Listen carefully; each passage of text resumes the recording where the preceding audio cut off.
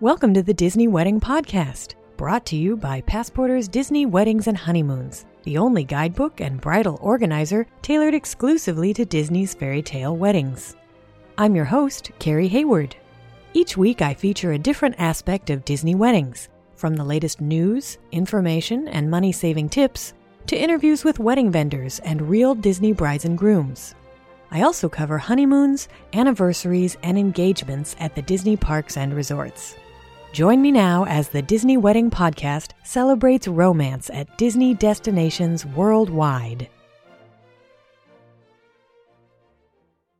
Today on the Disney Wedding Podcast, we are talking with Tom Bricker of the Disney Tourist blog about photography. Everyone wants to remember their honeymoon, and especially when you go on a Disney honeymoon, there are lots of very cool things to take pictures of with you standing in front of them, especially like fireworks and castles and things.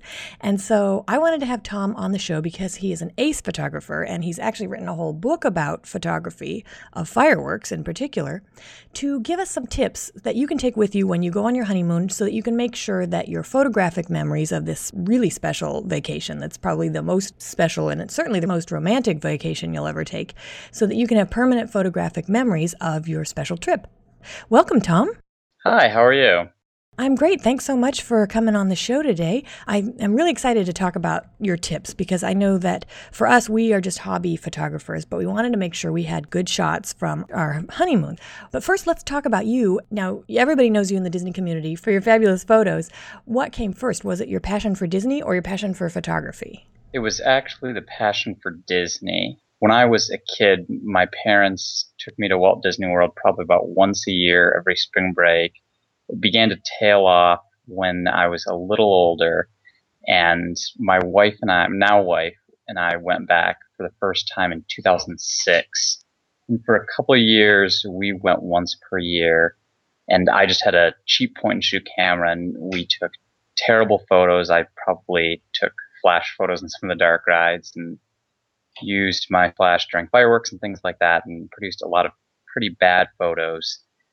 So one year I decided to actually, for the express purpose of taking better pictures, I purchased a DSLR, which is one of the larger cameras, and learned how to take pictures for while we're at Disney.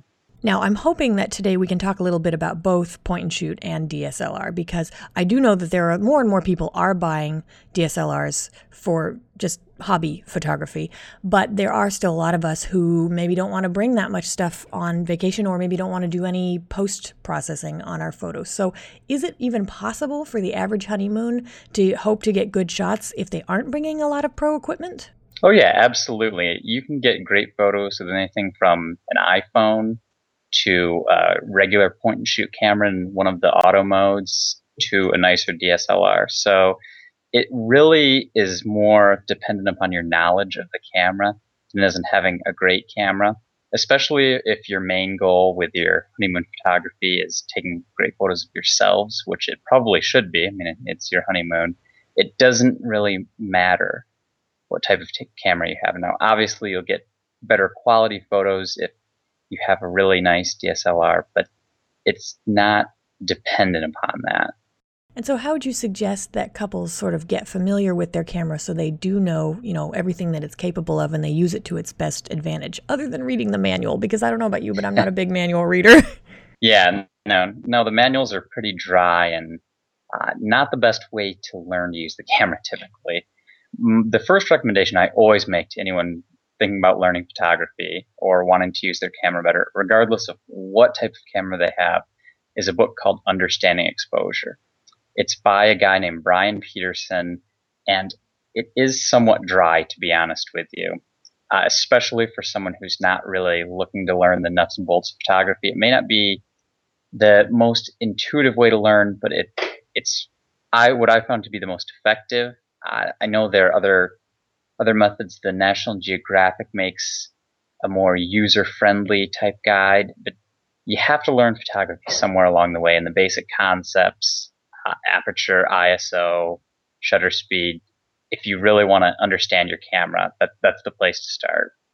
Now, if you don't want to take quite that much work and put quite that much effort in, it's good to at least have a working knowledge of the various auto modes of the camera. So you would know when to use, say, the nighttime portrait mode or the regular portrait mode or fireworks mode, because all of those different modes are obviously set up to take photos in different times. And so if you have at least a working knowledge of when to use those modes and what to do with your camera when you use each mode, for instance, if you use the nighttime portrait mode, it's good to have the camera on a tripod or stabilized some way because it's going to use a little bit longer of an exposure and fire the flash or raise the ISO.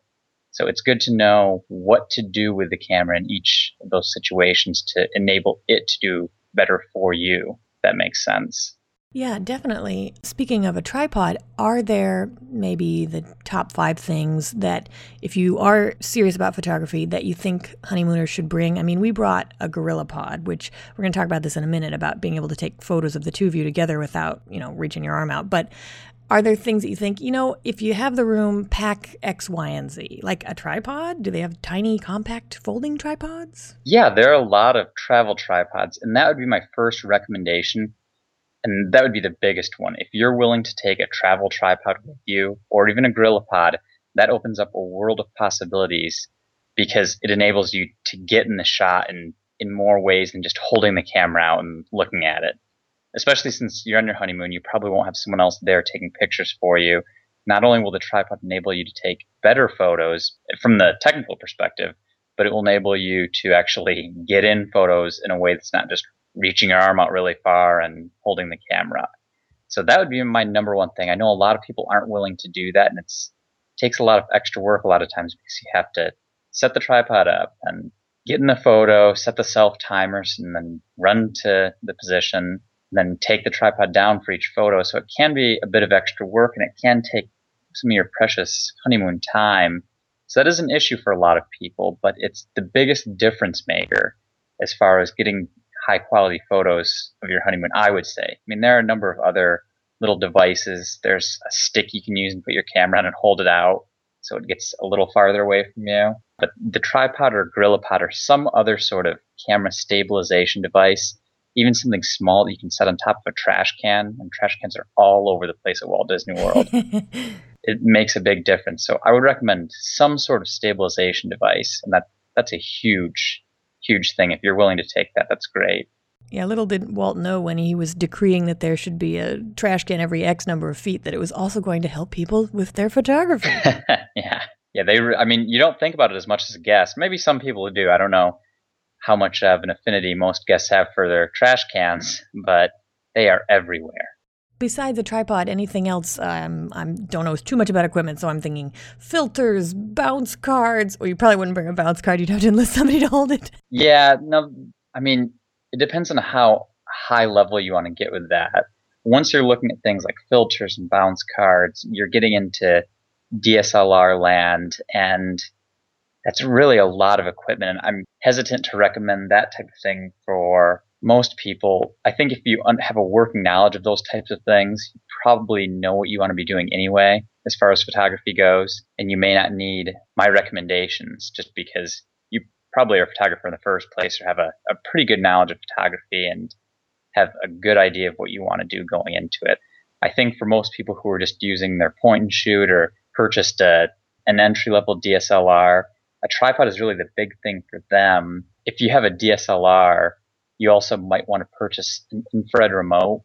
You can get them on eBay or Amazon. They cost anywhere from $5 to $15. They're really cheap, but that's a DSLR level, and that's another great thing to have because if you're using a tripod or some sort of stabilization device, rather than using the self-timer and then running to get in front of the camera before your 15 seconds or however long elapses, you can just use this little handy remote, and it makes it a bit easier for you.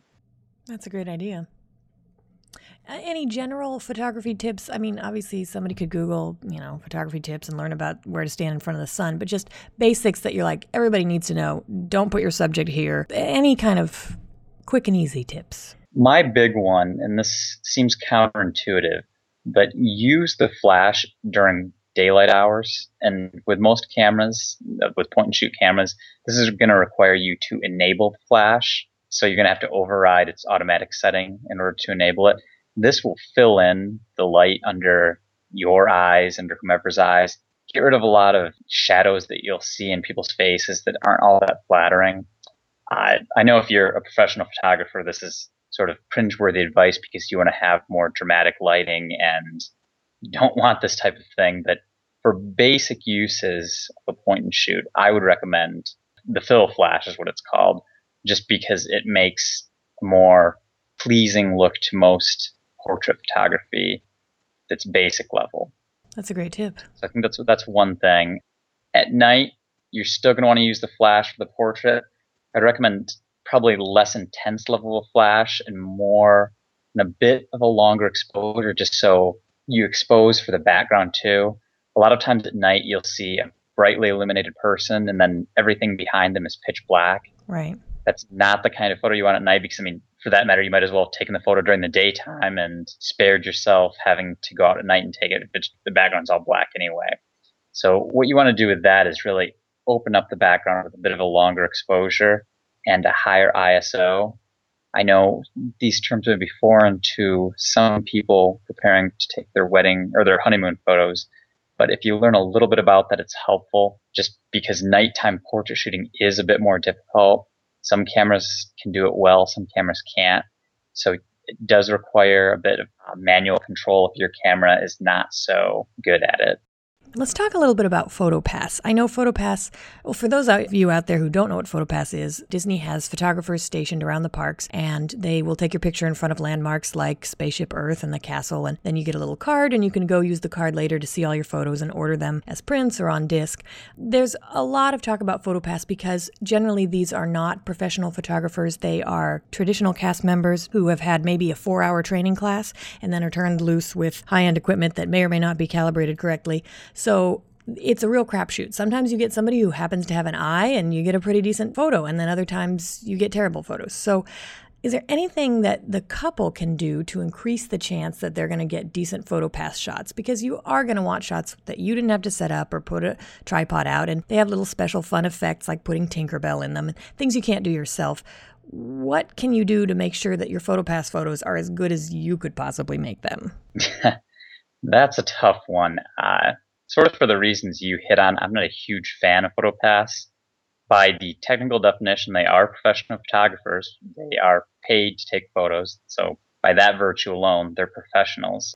As far as quality goes, most of them are not professional quality, even though they are compensated to take pictures. There are a lot of really bad PhotoPass photographers who have no idea what they're doing and just don't care. I know I'm painting with a broad brush here, so if you're a PhotoPass photographer out there and listening to this and you're an exceptional photographer, don't take offense because there are certainly exceptional ones out there, but a lot of them are just normal people with a camera in their hands in auto mode. So the things you can do, the biggest recommendation I would make, and I do recommend PhotoPass for people going on their honeymoon just because it's such an important time and you want as many photos as you can from that, especially with the special effects. It's not a bad buy for this group of people. I would caution most normal people from purchasing it just because it's such an expensive buy and you can end up with a lot of lousy photos. And honeymooners can still end up with lousy photos too. It's no different. It's not like you have some sort of special immunity if you purchase PhotoPass. My big recommendation, though, would be to take your own camera too and have them take pictures with your camera, just because that increases the odds that maybe your camera will be set up a little differently. Put it in one of the auto modes, give it to them, hope for the best. There's a great chance that those photos will actually be better than the photos they take with their professional equipment. It's really, like you said, it's a crapshoot. That you'll get the cool borders and effects and everything, but a lot of times you'll end up with terrible photos. It really boggles my mind, but I mean, at the same time, it's an entry-level cast member position. They're not professional photographers, besides by the fact that they're paid. I know that Disney has a fine arts photography department. And if you go around to some of the higher end resorts like the Grand Floridian, I think, but there are a couple other resorts where you can book photo sessions with a bit of a higher end photographer. I might look into those, or even if you're at the resorts, it's not against Disney rules to bring in your own photographer. So if you have that type of money, it wouldn't be a bad idea to look into some of the local photographers in the Orlando area. I know that typically you can't bring those people into the parks. But as far as I'm aware, there's no issue with bringing them into the resorts. And I know there are some circumstances when they can come into the parks with you too. I think generally that's just at Disneyland. I'm not completely familiar with the rules there, but I know there are some great local Orlando photographers. So that would be something to definitely look into if you have that type of money, just booking like an honeymoon type set or just similar to engagement photos, that type of thing. That's definitely my recommendation too. Many of the wedding photographers also offer engagement portraits, like you say, a honeymoon session or an anniversary session. There are a lot of beautiful places outside of the parks that you can take them. You mentioned at Disneyland, it's still kind of up for grabs whether you can bring in a pro photographer. Technically, at Disney World, there is a rule that seems to be only Disney brides know about that you can't bring a non-Disney photographer into the parks. But there are plenty of beautiful places at the resorts, and they don't charge an arm and a leg for these sort of honeymoon and engagement style sessions. It's not the same prices as if you had them do your wedding. So yeah, I would second that. I think that's a great idea. And you can get recommendations on wedding message boards. The Disboards has a wedding board, also just the Knot and other local Orlando area wedding boards. It's a great place to start. So then, speaking of places where you can get your photos taken, can you recommend places in the parks or resorts for unique couples shots? Because we've all seen, standing in front of the castle or in front of Spaceship Earth, or even just angles. Like everyone takes a photo in front of the castle dead on, but have you tried going to the left? Any advice like that? Yeah, one of my favorite spots, still near the castle, is over by the Wishing Well. It's off to the side a bit. I'm not sure if it's close to a smoking area there, or if it just seems like whenever I'm there, people are smoking in that area. But that area is sort of secluded, and you can get some more interesting shots. One of the things I would caution people about in general, when taking photos of yourself from the castle, it's not necessary that you have the entire castle in the frame. I mean, it's great to see that whole castle, but I'd probably recommend getting a bit closer up with the shots of yourself. Just have a little bit of the castle in the background, a little bit as enough to hint at where you are. You want yourselves to be the focal points. The castle shouldn't dominate 75 or more % of the frame. So positioning yourselves in front of that wishing well there, you can still see a bit of the castle in the background. It makes a really nice shot. That's a place you can go. As far as resorts go, I'm partial to the Boardwalk area and the Polynesian Resort. I think you can take some great photos there on the beach, the Polynesian. It's sort of out of the way, even though it's a busy resort. You can set up the tripod without having to worry about someone constantly running past and knocking it down. Boardwalk's another great area just because it's a very romantic setting, I think, and it is not quite as out of the way, but you should still be able to get a number of nice photos there. Really, any of the deluxe resorts offer great options for photography. I mean, I probably wouldn't recommend people go to Pop Century and take a bunch of photos around the large objects, but if that's your thing, I mean, certainly that could make a great photography too. It really all depends on what your preferences are. I tend to skew towards the Polynesian Boardwalk, but there are really great photo options everywhere. You have to look beyond some of the major park icons sometimes. I know it's difficult because I love photos of Spaceship Earth and that type of thing as much as the next person, but photos in each of the countries in World Showcase. If you go back in Morocco, there's a little courtyard way in the back there that's sort of indoor, sort of outdoor. There are some fountains back in that. You can get some great photos in there that look more world traveler-y. Number of locations like that maybe hint at Walt Disney World without screaming it. I like that type of photo. It really all depends on what you're looking for, though. Those are some good points. I think also, and I know families do this, but there's no reason you can't start when you're honeymooners. Taking a picture in a certain spot every time you go can be neat, just to see the changes over the years. Hopefully all good. Yeah, that's great. Yeah. I know the cigar store Indian people use. I'm trying to think what other locations. I guess when you're honeymooners, you're probably not going to grow taller, presumably. So maybe things like that aren't exactly necessary. You can really choose a lot of different things. I guess if you're planning on having kids someday, maybe something that does show height would be good too. So once they're added to the mix, their heights will be captured against that object. Yeah, those type of photos are great. And my wife and I do shots like that every trip. We always get the same shot in front of the same few things, no matter how many times we've had that shot before. Yeah, the other thing we like to do is find the PhotoPass spots where they have a little photo that shows you exactly where is a really good place to take a photo, and then we try to mimic the cheesy expressions that the models are making. Yeah, that's great. Those, well, they're Kodak right now. Who knows how long there'll be those in the future? The Kodak photo spots. Yeah, they have those all over the park, and they are cheesy expressions most of the time. A lot of times, interestingly enough, they choose some a little bit out of the way locations that maybe are not quite as obvious as the typical straight on the castle. I know the one in the Magic Kingdom is off to the side by the Liberty Square Bridge. There's some other ones that are pretty good, but wow, yeah, the photos that they show on those are definitely ultimate 80s or early 90s cheese factor. So now, I know you've written an entire book on photographing fireworks. Do you have any top tips that you could share with our listeners for their honeymoons?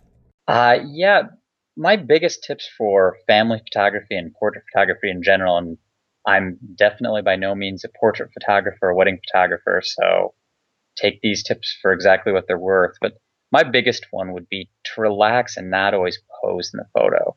And this goes for both the posed smiles that everyone likes to have in every single photo and the cheesy poses too, because I think they're that's the dichotomy between poses. People always try to look their best and perfectly smile.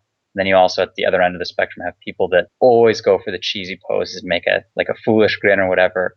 Go for more natural things. I mean, you're at Walt Disney World, you're meeting with a character or something like, I don't know, say Pluto, try to howl like a dog or something. Do something that fits the situation. This can vary widely depending on what the scene is. Like, say if you're in front of the castle, dance like a prince and princess or pose like you're dancing, because if you're moving, that may not achieve such great results. If you're in Tomorrowland, in front of those palm trees of the future, the metal ones, try to do something futuristic. And I have no idea what kind of pose that could be. But try to, and these may end up being corny, just like the ones that I tell you to avoid, but try to do something that fits the situation. What we do in Tomorrowland is pose as if we were looking off into the bright future ahead. Yeah, as I was saying that, I thought back to photos we've taken where we do the fake robot dance, and I have no idea how this is futuristic at all, and I don't know that it's not corny. Actually, it certainly is corny, but it's fun, and it's not intentionally way over the top cheesy, and it's not the incredibly canned type poses either. And those type of pictures are definitely important to have, because you don't want a bunch of photos of you looking situationally foolish, but at the same time, it's nice to have ones that aren't all just the perfect smile and here's you in front of X object. Oh, here we are with the same pose in front of object Y. I mean, a lot of people, you look through their vacation photos and you see that trend where it's just them standing in front of this object and then them standing in front of this object. And pictures like that are great to prove that you were there, if that's what you're going for, but it's nice to have some more rich photos that tell a bit more of the story than just, here we are in front of Spaceship Earth. Oh, the next day we went to Magic Kingdom, and here we are in front of Cinderella Castle. Here we are in front of Partners, that type of thing.